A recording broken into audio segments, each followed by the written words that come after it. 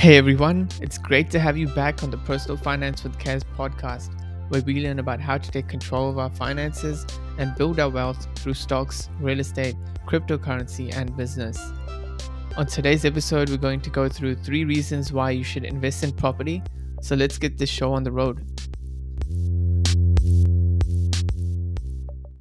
So that was quite new. I got a lot of people requesting that I should put a soundtrack at the beginning of the episode. So here you go. Let me know what you guys think. I just want to start by taking a quick second to just thank all of you for continuing to listen to the podcast series. If you found any of these podcast episodes helpful, please make sure to smash the follow button. And most importantly, share this with 1, 2, 3, or more of your friends and family. That way, we can all take control of our finances together. Again, before we start, I'm just some random dude doing a podcast who seems to have a lot of time on his hands. Please seek financial advice from a registered financial advisor before making any sort of financial decisions.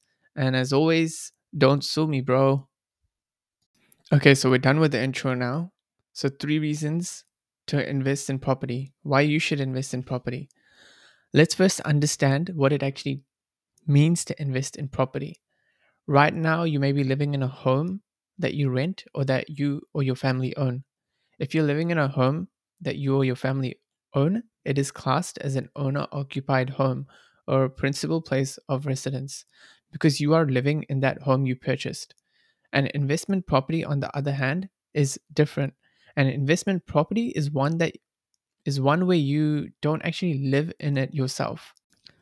So I would say there are two main reasons why one would invest in property. Again, there are many more reasons out there, but I'm just going to go through two important ones. The first one is to supplement your income. As an investor who purchases an investment property, they rent it out to a tenant. The person or family that lives in the house has to pay rent to the investor every single week. So let's say you purchase an investment property, you rent it out to a tenant who is paying $300 a week. This means that you're earning $15,600 every single year from collecting rent. This is what's called the rental income. You will, of course, have a mortgage to pay and other expenses, but this will in large part be paid off by your tenant in 20 to 30 years, after which most of the $15,600 of rent will be profit. And don't forget the rents would have increased significantly over that 20 to 30-year period. So let's assume that the rent went up from $300 a week to $500 a week in 20 years. That is $26,000 of rental income every single year. The goal is a long term strategy to generate passive income for the rest of your life. The second goal of buying an investment property is to buy properties that need tender care and love, or that need to get a remodel done or a renovation. Once purchased and renovated, investors usually sell that off as soon as possible on back on the market within a short time frame to make profit. And this is what they do continuously, and that's how they make a lot of money. And there are many other strategies out there as well, such as purchasing land and developing that land, building houses on that land, reselling it, holding. There's many different strategies out there, but we won't be focusing on any of those today.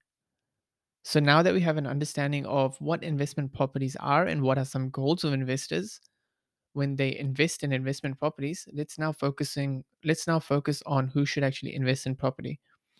The first type of investor that comes to mind is people who are already invested in other assets, like stocks, for example. Diversifying by investing in real estate is a great way to balance your risk. The main idea here is that if the stock market were to crash tomorrow, and if you had all your money invested in the stocks, it would mean that you would lose a lot of money, at least over the short term. But if you would have diversified your portfolio, for example, in having investment properties as well, it would help you offset that loss or even help you stay in the green with your overall investment portfolio. The second type of investor that comes to mind is someone who is looking for extra income that will help supplement their income when they retire or while they're currently working right now as well. So, with rental properties, you can earn an income via the rent the tenant pays.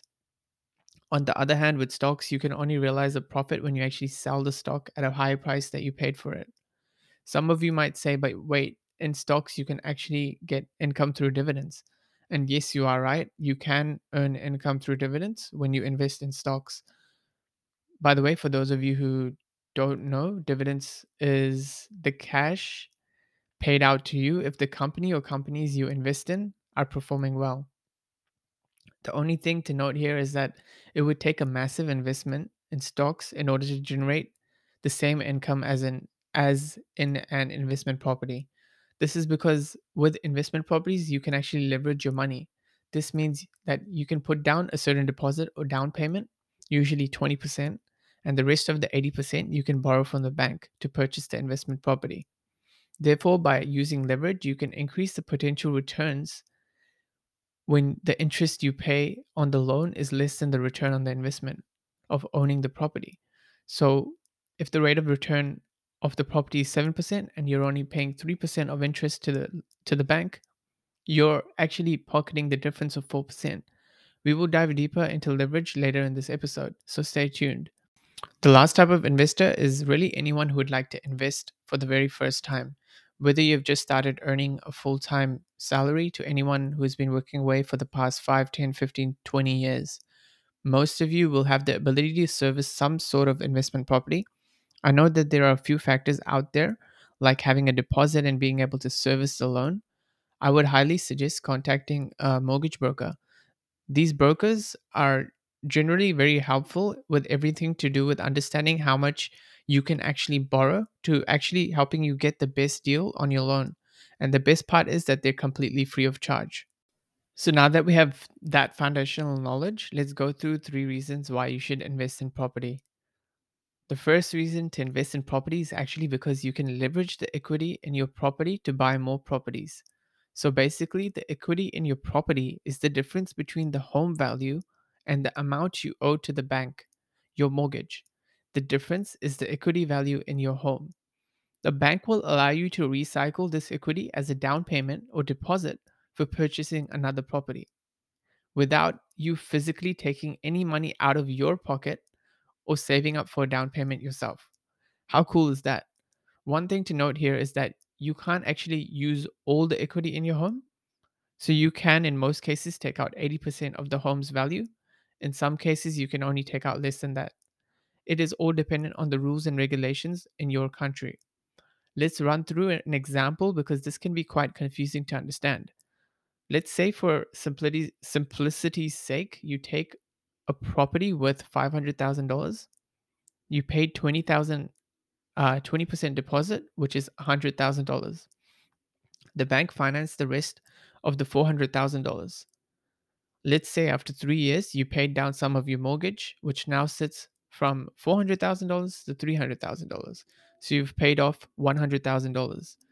Given that most banks will lend you no more than 80% of your home's current value, this is how you would calculate the usable equity in your home.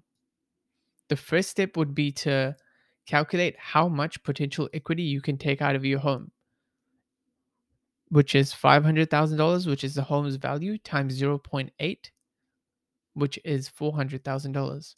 That's the max amount of money the bank will be able to lend you. Next, we subtract the outstanding loan, which is at $300,000, with a maximum usable equity of $400,000. This now equals $100,000. This $100,000 is your usable equity, which can be used in order to purchase another property. One thing to note here is that banks will check whether you can actually afford to repay the full loan amount before giving you the equity to use to buy another property. And again, if this all sounds confusing, I would highly suggest you to do the calculation yourself right now. Pause the episode, do the calculation by hand, and that's how you'll understand it better. So, the second reason to invest in property is that it tends to appreciate in value over the long term. Another word for this is capital growth or capital gains. From past history, real estate in New Zealand and Australia tend to double every 10 to 15 years. So, if you had invested in a $500,000 property 10 to 15 years ago, it would now probably be worth $1 million dollars or even more. But that does not mean that you just go out there and buy an investment property after hearing this. It is important to understand what type of investment properties tend to have better capital gains over another. Not all properties are actually created equal. So please make sure to do your own research. I will be doing an episode talking about things you need to look out for when purchasing an investment property. So please feel free to hit the bell icon and follow button so you're the first to know when that episode drops. Okay, so there are a variety of different factors when purchasing an investment property, which tend to increase the value of the property, such as location, capital growth, cost of borrowing, and the supply and demand of housing at that time. Let's take a look at one of those factors to help you understand how it can help the property price increase. Let's take cost of borrowing as a factor we will expand on. When cost of borrowing is cheaper, which basically means when mortgage interest rates are really low, like they are in today's market, it will make it cheaper to borrow money from the bank. Hence, the bank will tend to lend you more money even if your income hasn't changed. So, let's say you purchase a $500,000 property and you borrow $400,000 from the bank. Let's say the interest rate is 5%. This means that you will be paying the bank $20,000 per year in interest. Now let's compare that with today's time where the interest rate is 3%, for example.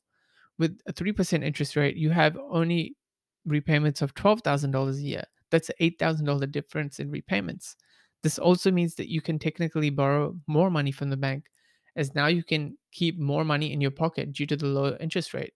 So technically, you could buy a property with $667,000 and have the same interest repayments as a $500,000 property on a 5% interest rate.